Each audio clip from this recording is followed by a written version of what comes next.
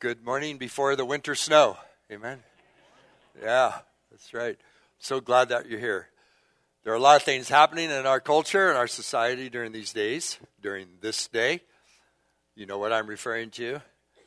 I want to say to you the most important thing that you can do today is to be gathered together for worship.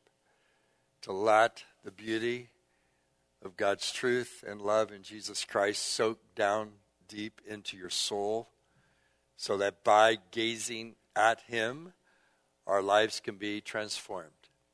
Amen? That was small, but it was sincere, right? So, some great news for today, too, is that our youth pastor and his wife had a baby girl. And so, you know, believe in growing the youth group. It's one way to do it. So we give thanks for that. I mean, you know, life is just filled with a lot of like, whoa, and then like, oh no, right? You ever, you know? I mean, I don't go through a week, but when I'm going, whoa, oh no, you know, that kind of thing that goes on in our lives. And so one of the young 30-something-year-old pastors in our John 17 fellowship and all, the pastor of the Edge, which is a Foursquare church, a small church up on North Hill, but he passed away this week of cancer, small children, his wife Sarah, and it's just like, I just go, oh no, you know. So these things are hard and your heart just breaks, and so would you just pray with me for a minute for Tom Gordon, his family? Lord, we just pray, we lift up this church, but more than that, we lift up that pastor and his family. We pray for his family, Sarah and the kids, and we ask you, God, that you would just surround them. And during this week of remembering together, but also of, the memorial service and all these other things that go on, we just pray that you would work your deep and amazing grace and peace into their lives in places that no human can touch. Thank you, Lord. We trust you. We need you. We need you greatly. And then thank you, Lord, for the times we go, wow, oh God, you're so amazing. And we look at all this and we realize that all of life, the good and the bad, you know, the hard things, Lord, that we're held in your hands. And you will not forsake us, even when things around us collapse. You are our sure foundation, always. I pray that every person here would know that in a way that you communicate it to their hearts today. In Jesus' name, amen. Amen. So we were made for more. That's the series that we're in, looking throughout the scriptures, particularly in the New Testament, the teachings of Jesus and the teachings of the apostles, in order to understand that we are not to live under the myth of scarcity, but we're to live in the reality, the experience of the abundance of God. You do know that you have that choice. And you do know that our world, even in affluent America, lives under this myth of scarcity, which is really expressed in unbelief, fear, and insignificance. You just have all of this going on, a great deal of fear in our culture. A lot of people are anxious about their lives. You experience that, don't you? I mean, I know I do. And so it's really important for us to hear how God calls us out of scarcity into abundance. So kind of the way we've been saying it is that, you know, we want to confront the myth of scarcity, dismantling the strongholds of fear, unbelief, and insignificance. And we want to enter into the arena of God's abundance. So we want to experience more and more of God's abundance, the abundance of His love, the abundance of time, and the abundance of resources. So you know that we have a sense of scarcity about love, actually, because we don't believe, well, we don't act like we believe that we have the emotional capacity to really love other people the way that we have been loved. In fact, many times we even deny that God loves us so extravagantly. So even if there is a huge funnel of love that God is pouring down upon us, funneling down into our lives, many times what's flowing out to somebody else is just a little, like a little squirt gun or something, right? Just like a little bit of love. Maybe. But really, God wants us to experience the abundance and the sufficiency of his love that can flow through us and then flow out extravagantly into our world. I mean, the world of the real people that we are around, that we're with. I'm around mostly imperfect people. Are you? Just mostly? But to let that love just flow from God through us out to others. And then we'll be talking, and Bo Cressetto will work with this, the abundance of love, next week also. I'm really excited. He and I have been talking about what he brings to us and how it's going to impact, how it impacts how we live our lives out in the world in having spiritual conversations and giving witness to Jesus in the world. So huge. And then we're going to, kind of 3 Sundays around this abundance of love before we get into the abundance of time. You know that a lot of people, they live under scarcity. And how many times have I said, I just don't have enough time? We live under that. But that's a myth. We'll be unpacking that. And then how God, there's an abundance of time to be available to God for his mission, right? What we're here to do, what we're here for. Fulfill our purpose in him, to live out our beloved lives and draw others into that belovedness, right? And then there's also this abundance of resources. Oftentimes we just fear we don't have enough, or we fear that what we do have is going to be taken away. So there's this great myth of scarcity around resources, when in fact God has really given to us so much, like keeps pouring down into our lives. And once we can see that, then we can see also how we can be generous out to others as well. I mean, really, we're made for more. We're made for more than being anxious, fearful, self-centered people. We're made for more than being anxious, fearful, self-centered religious people. Right? Okay.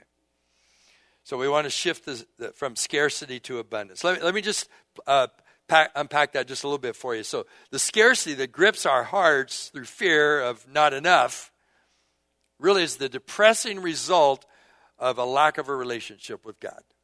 Okay? So let me just give you some examples. When we are self-absorbed and protective of what is ours, we're living under the myth of scarcity.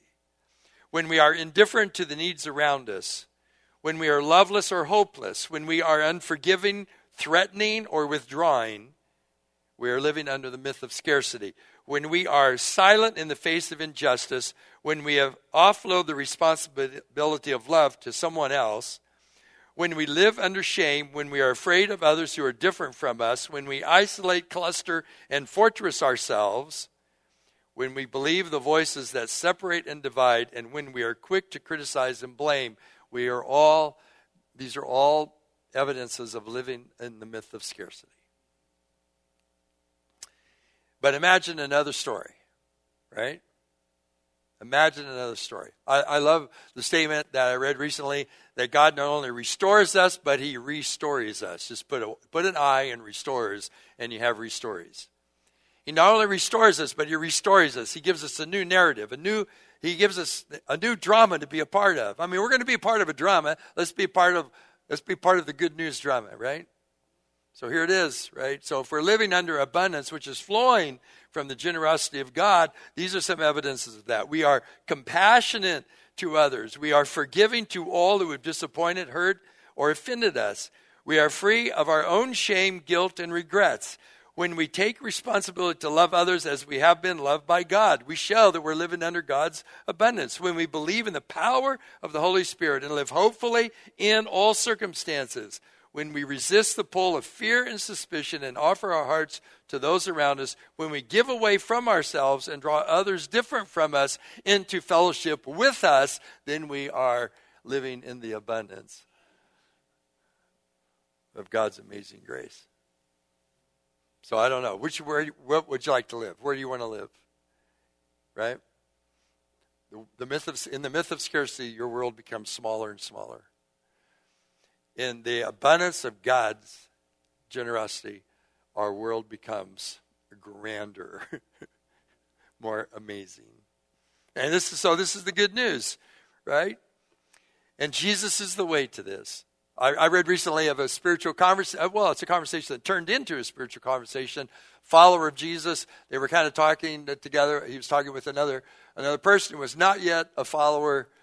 And the conversation came around the purpose of life, and the follower of Christ said, I think my purpose in life is to make this world a better place. Right? And I think just by observing that making this a better place means that I need to become a more loving person. But the only way I can figure out to become a more loving person is to follow the person who was the most loving person anybody has ever experienced, to be a follower of Jesus Christ. So I like the logic. I think he's connected some things here that matter. Who doesn't want the world to be a better place? Right? Do you want the world to be a better place? No, not really. I'm fine with the way it is. I don't think you're saying that, right? I want the world to be a better place. How's it going to be that way? Well, if we can just get all of the bad guys put away and all the good guys can rule, and we have all kinds of ways to do it. And it seems to me like really, even in the secular, non-religious culture, people who call themselves spiritual, there is an understanding that we just need. Love is needed. I mean, love. Now, they may not understand that, just like we don't understand that very well, but love is needed, right? Well, who demonstrates that best? Who can actually transform your heart and my heart into becoming these kinds of people who live out the love of God in our world?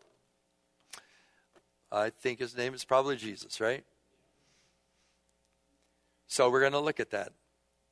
Here's the text for today. So we move into this abundance of love. 1 John chapter 4, verses 7 through 21. You've heard these many times, but maybe you hear it brand new and fresh, just like I've been listening to it recently. Dear friends, let us love one another, for love comes from God. And everyone who loves has been born of God and knows God. Whoever does not love does not know God, because God is love. This is how God showed his love among us. He sent his one and only Son into the world that we might live through him. This is love, not that we loved God, but that he loved us and sent his Son as an atoning sacrifice for our sins. Dear friends, since God so loved us, so also we ought to love one another. No one has ever seen God, but if we love one another, God lives in us and his love is made complete in us. This is how we know that we live in him and he in us. He has given us of his Spirit. And we have seen and testified that the Father has sent his Son to be the Savior of the world. If anyone acknowledges that Jesus is the Son of God, God lives in them and they in God. And so we know and rely on the love God has for us. God is love. Whoever lives in love lives in God and God in them. This is how love is made complete among us, so that we will have confidence on the day of judgment. In this world, we are like Jesus. There is no fear in love, but perfect love drives out fear, because fear has to do with punishment. The one who fears is not made perfect in love. We love because he first loved us. Whoever claims to love God yet hates his brother or sister is a liar.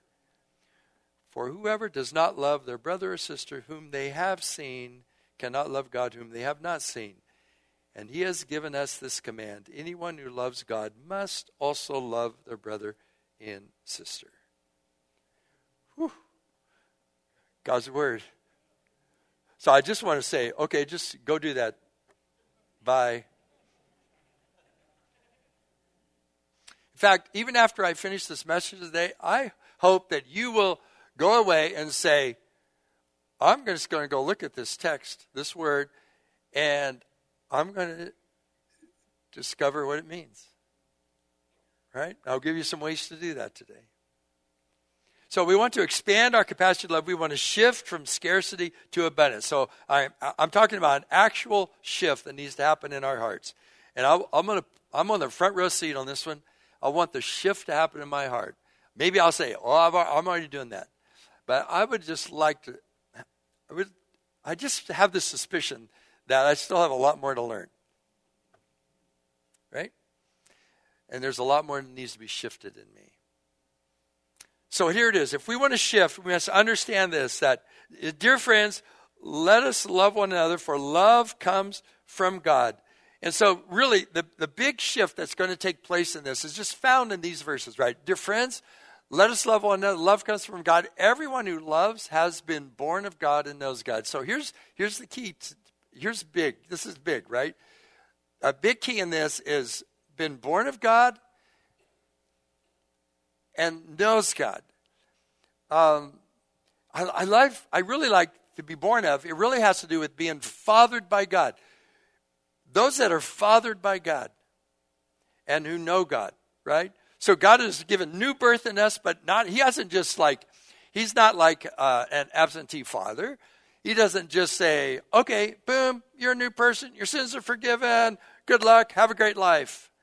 He is willing to father us, those who are fathered by God. So if we watch what God has done and shown us in his son Jesus Christ, it is like God who is fathering us. We've been fathered by God into the practice of love, into the reality of being people who are actually loving the way he has loved us. All right? So if you let God father you, right? I mean, God has a lot. He's pretty smart. I mean, he has a lot to say. He has a vision for your life. That vision is seen in the person of Jesus Christ. When you are born again into the faith, into a relationship with God through Jesus Christ, is so that you would know God through Christ. So in Christ, being born into him and born again by him, we are being fathered by God into a life of love. So here it is. In this, we will then know God. Apart from this, we cannot know God. Right? So do you see how it's all about this relationship that we now have with him? In the next verse it says, this is how God shows his love among us. He sent his one and only son into the world that we might live through him. He is your life, right? And this is love, not that we loved God, but he loved us and sent his son as an atoning sacrifice for our sins. Now I love this part. This relationship with him. So what I want to say in making the shift, I want to point you to your relationship with God, to be fathered by God, to become more like Christ, okay? To be fathered by him. And it's done in this way. Making the shift is done this way. It's by worship and by prayer. Okay, now don't think you've ever heard this before just because you have. It's by worship and by prayer. Let's go to the next slide, okay? Thank you. So by worshiping and praying, by gazing and by saying, right? So by worshiping and praying, and by gazing and by saying. Worshiping. Gazing. What if, I love this statement. I think it was James Smith who said this. What if we are not primarily thinking beings? What if we're not primarily thinkers? What if we're primarily lovers? Ever since the Enlightenment centuries ago, man has been approached as primarily a thinker. Now we have a brain, we are to think, but what if we were primarily lovers? What if we were made for a love relationship with God, the Father, Son, and Holy Spirit, personal, growing, dependent, and intimate relationship with the Father, Son, and Holy Spirit, being fathered by God into the likeness of Christ, empowered by the Holy Spirit, all because he is our first love. What if all this matter of really believing and embracing this is about a relationship with him, that we're primarily made to love God? And I want to say to you that worship is about that. Worship and prayer is about that. Gazing and saying our requests and receiving from God. That's all about this personal relationship. We are not primarily thinkers, although we have minds, and we're to think with the mind of Christ, but we are primarily lovers. Now let me ask you, is there any evidence in your life that you are loving God? That you are loving God? So I want to suggest to you that worship is an amazing way to do that. We come before him. We worship him because of all that he has done for us. We are absolutely stunned by what God has done for us in Jesus Christ. If you're not, you'll never become a person who loves as Christ has loved you. Do you remember these verses like Romans 5:8? Hope does not disappoint or put us to shame, because God's love has been poured out into our hearts through his Holy Spirit who's been given to us. You see, just at the right time, when we were still powerless, Christ died for the ungodly. Very rarely will anyone die for a righteous person, though for a good person, someone might possibly dare to die. But God demonstrates his own love for us in this. While we were still sinners, Christ died for us. While we still had nothing to give back to him, Christ died for us, right? See, the followers of Jesus are people who can't get over this. We just can't get over this. We can't get over the fact that not just that we've been forgiven, we have been, but that God would love us like this. I can't get over the fact that you love me like this. This is astonishing. It still is astonishing. After many years of following Christ, I just have to tell you, and contemplating these things, thinking about him, worshiping him, I cannot, in fact, the more I worship him in this and for this, the more I can't get over this. I can't get over that I'm loved this deeply by God. It's just now beginning to dawn on me after these years of following him, how much I am loved. It takes my breath away. I'm so sorry it's become a religious dogma. I'm so sorry it's become a doctrine that we believed. It's important dogma, important doctrine, but I'm so sorry it's just become that. Instead of a way that God has fathered us, a way in which God has given us birth and is fathering us into our true humanity. Wow. So by worship. See, when you gather today, do you know what you're doing today? When we gather together corporately like this and make a practice of it, we are setting in place a counterculture. We're setting in place something that's countercultural in our lives, all throughout our lives, all week long. Other messages keep seeping in through the massive amounts of money put into advertising. Massive amounts of messages sent to us, seeping past our brains into our hearts without any analysis whatsoever given to these messages by our brains. They seep into our hearts and call us into a myth of scarcity, call us into an unreality that says you don't have enough, you aren't enough, you'll never measure up, God doesn't love you, there is no hope, this world's a scary place. And if you want some security, then you need this and you need that. If you want to matter, then you need this and you need that. And in fact, when we come to worship, we say, no, there's one thing that we need. We need this God who has given his son, Jesus Christ, for us. If you spend 1 hour of worship every week, what is it? You spend 1 hour out of 168, right? Possible hours, I think that's the number, in the week. You've spent 1 out of 168 nurturing that message. That is just simply not enough.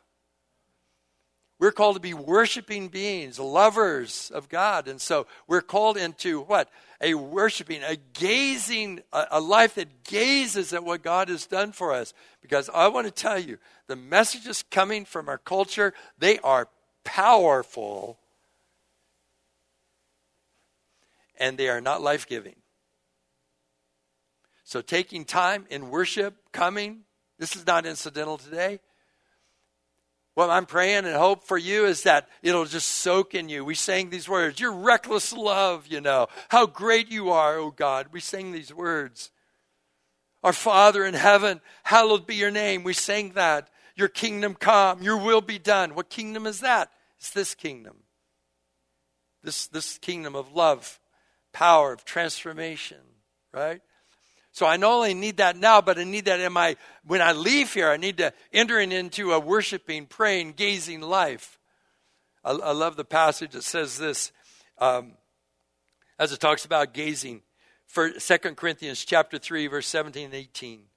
Now the Lord is the Spirit, the Spirit is the Lord. And where the Spirit of the Lord is, there's freedom. And we all who with unveiled faces contemplate or gaze upon the Lord's glory, we are being transformed into his image with ever increasing glory. So as we gaze on him, right? Just got to gaze, just look at him. Sometimes you don't know what to say when you come to worship or prayer here or in private, in personal prayer during the week or with others. Why don't you just gaze, just look at him. Just gaze at him. Just gaze at him, right? Just picture him the best you can in your mind. I heard our older daughter give a witness this past a few Sundays ago, perhaps, And I listened to kind of the YouTube of it, and I heard her just say, God, even though the year has been really, really hard, as I have she quoted this verse, as I've gazed at him, he has become so close and so tender to me. So I just want to tell you, gazing, just look at him, just gaze. Do you know we're not in the dark? We're not in the dark. God sent his son to us, who is the light of the world, who is life and love for us. God has sent his son. God has done this. Now, we prefer darkness rather than light, the scriptures say, unfortunately, but we don't have to be in the dark. I was given this picture in some other reading I was doing, is that if you walk out into into nature, if you walk out, like in there before you are the mountains and the snow and the beautiful trees, and the beautiful sunrise or sunset and all the color and the stars. If you walk out into that and you can see it, but you know what? You can eliminate all of that just simply by putting your hand over your eyes. It's all still there, but what's happened with God's love and goodness and grace and power and hope is that many of us have just gone like this. And this hand is the myth of scarcity that we put over our eyes. So we act as though none of this is out there given to us by God. So prayer and worship, you just take this and you soak in this and you begin to worship the God who is revealed in this way. All right, let's look at another verse. It says this: we love because he first loves us. Whoever claims to love God yet hates a brother or sister is a liar. I don't like how that is said. I would rather say, whoever claims to love God yet hates his brother or sister is just having a bad day. Don't you think we could come up with a better translation? However, the word is liar. If I say the one thing and I am yet doing another, I'm a liar. If I say I love God and yet I hate a brother or sister, I am a liar. It doesn't say I'm lying. It says I'm a liar. This gets real serious, doesn't it? So from this point, I want to encourage us to expand our capacity to love, to shift from scarcity to abundance by helping us repent of this lying, of this liar mentality. Okay, so just look at the next slide. Thanks. So we're going to shift. So we're going to repent, which means we're going to have to turn. Right? We're going to have to turn. So the first thing I want us to do is let's turn from unbelief. Unbelief fearfully, stubbornly, and rebelliously doubts the Word of God and the works and the character of God. And unbelief expresses these doubts in words and actions. It asserts that we have a better gauge on reality than he does. It gives preeminence to our own assumptions, presuppositions, prejudices, and fears. That's a quote out of our Living Free manual. The stronghold of unbelief. See, unbelief fearfully, stubbornly, and rebelliously doubts the Word. So I can look at the Word. See, this is a problem if I'm going to worship God. If I'm looking at this and I go, no, I don't think so. Well, that might be true for you, but that's not true for me. Well, obviously my situation is different. My situation is more complex. Dude, who doesn't live a complex life? I'll tell you right now, your life is incredibly complex. Right? So here's the call of God to us. And if I look at that and say, I don't think so, all I'm doing is being an unbeliever. Okay? You can't be a follower if you're an unbeliever. And you can't be a believer if you're not willing to follow. Okay? So repent of unbelief. Repent of this. 1 John 3, verse 23 says, and this is the command, to believe in the name of his son Jesus and to love one another as he commanded. So repent of unbelief. Sometimes we just need to say, man, I'm just experiencing all this scarcity, all this anxiety, all this fear, all this indifference, all this stuff going on in my life. I'm experiencing that. What is going on? It's sometimes best just to cut to the chase and say, I am an unbeliever. I mean, I say one thing, but I'm not living it. I'm not contemplating it. I'm not really worshiping God around this. I am instead gazing at myself, gazing at my problems, gazing at the offenses of other people. I'm gazing at that, and occasionally I glance at God on Sunday morning at 9 o'clock. Here's the deal. Glance at the issues, glance at the problems, and gaze at God. Make your repentance, right? Gaze upon him. Here's another repentance. Repent of nurturing resentment. Unforgiveness is a great barrier to love. Did you not know this? How many of you know this? 2 hands, 3 hands? I'll believe that those who didn't raise your hands, you actually know this. Repent of nursing resentment and instead turn to forgiveness. I love, there's a great little book by John Perkins entitled He Calls Me Friend. John Perkins is 90 years old now, great civil rights leader, great preacher of the gospel. My goodness, just his hopefulness, his love is just oozes out of this man's skin when you're around him. It's just incredible. Anyway, he has a story of what entitled The Great Forgiver. 2 friends were walking through the desert. During some point of the journey, they had an argument, and one of the friends slapped the other one in the face. The one who got slapped was hurt, and without saying anything, wrote in the sand, "Today, my best friend slapped me in the face." They kept walking until they found an oasis where they decided to clean up from the journey. And as they were in the oasis, the one who had been slapped got stuck in the mire and started drowning, but the friend saved him.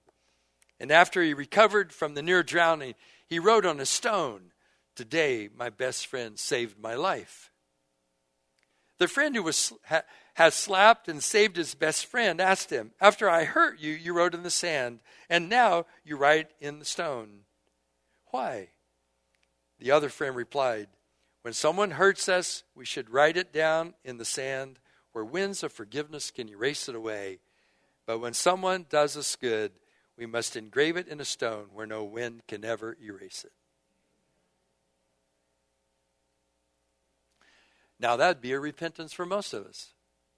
Because when people hurt us, a lot of times we write it in stone. And when they do us good, we put it in the sand and we quickly forget it. Forgiveness. You want to expand the capacity to love? Then we must do away with the offenses we are carrying that erode our ability to love. Repent. Another repentance simply is this: the repentance of indifference. Indifference is more like, it's a subtle equivalent of hatred, but we're just indifferent. We offload the responsibility of love to other people rather than enter into it ourselves. 1 John 3, 16 through 18. This is how we know what love is. Jesus Christ laid down his life for us, and we ought to lay down our lives for our brothers and sisters. If anyone has the material possessions and sees a brother or sister in need, but has no pity or compassion on them, how can the love of God be in that person? Dear friend, let's not love just with words or speech, but with actions and in truth. See, we repent of indifference. And so what we do is, instead of offloading the responsibility, that's what scarcity does, we ask God, how shall we do this? Because a lot of times we don't know, so we ask him, how shall we do this? Shifting from scarcity to abundance. And then let me just conclude with this one last huge, beautiful thing. We shift from scarcity to abundance when we choose Jesus and we choose love. Verse 17, this is how love was made complete among us, so that we will have confidence on the day of judgment. And the most striking words, I think, in the New Testament, in this world, we are like Jesus. Woo. In this world, we are like Jesus. I'm not going to take the time to read it, but you can read in 1 Corinthians, love is, what is it, right? Love is patient and kind, and love is not rude, and is not self-seeking, and love keeps no record of wrongs, right? And then Luke chapter 6, verses 27 through 38, Jesus says, love your enemies, right? Do good to those who do bad to you. Pray for those who despitefully use you. Bless those who curse you. Well, tell me, is there room to love like this? How do we do that? In this world, we are like, how was Jesus? Jesus was like this. So, here's the deal. In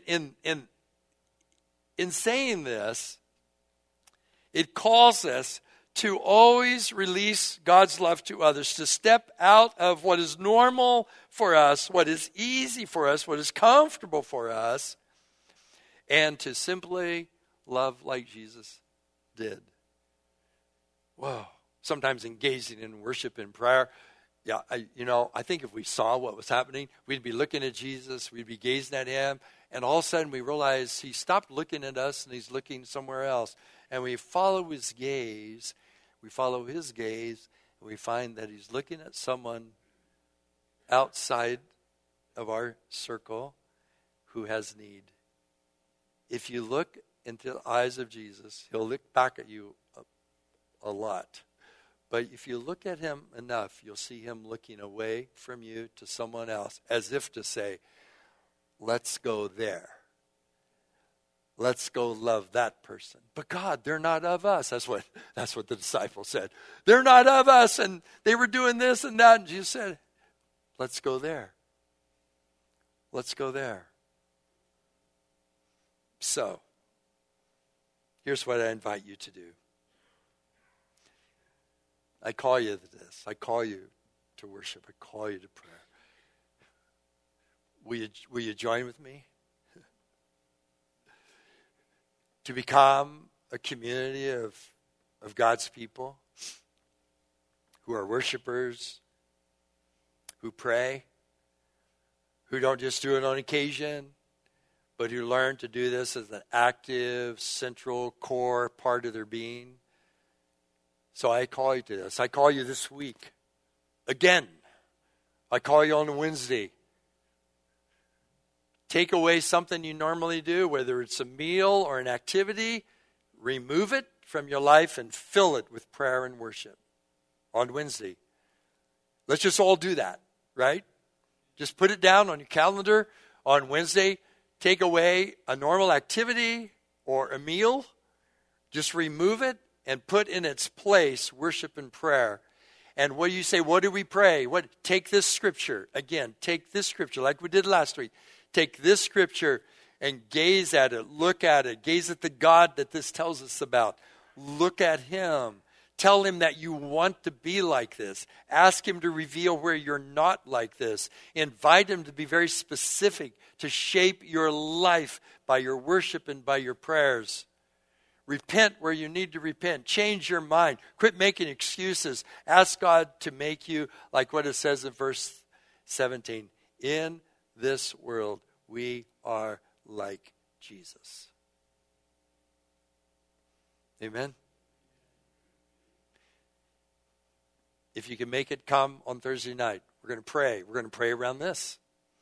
We're going to pray that we become this more and more, this kind of community, because we're praying that God would release the abundance of his love into our poverty-stricken, fear-filled, anxiety-ridden world. And I guarantee you, the world needs more of Christ in us. Amen? Amen. So, I just want to ask you, I think the question is implied in this text.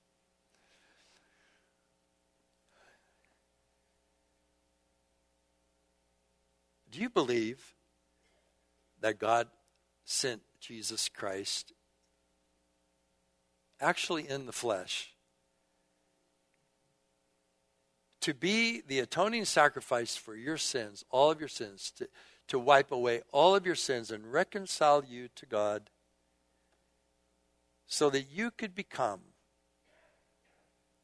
a person who is fathered by God into the likeness of Jesus Christ? Have you ever said to him, I believe you, and I want to be fathered by you. I want to be born again.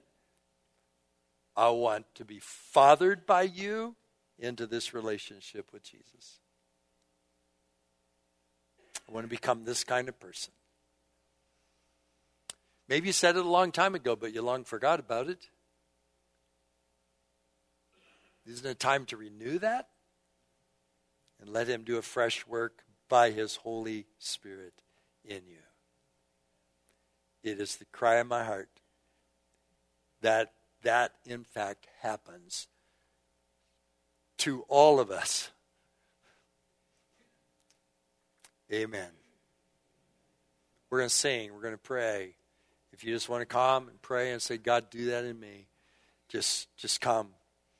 We're not going to have people up here this time to be praying with you unless you desire it. There'll be some people later. But if you want to come and just present yourself before God and say, do that in me. Do it in me. I invite you to come. If that helps you kind of break out of yourself, come. All right? Let's stand.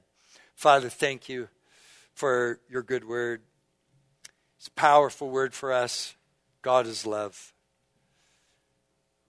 The one born of God and knows God is going to be a person that loves others the way Jesus has loved us. Refresh, renew, and father us, oh God, into this kind of love, we pray. Here we are, Lord. Glad surrender to you. In Jesus' name. Amen. Amen. Let's sing. Let's just worship him. And feel free to come and pray.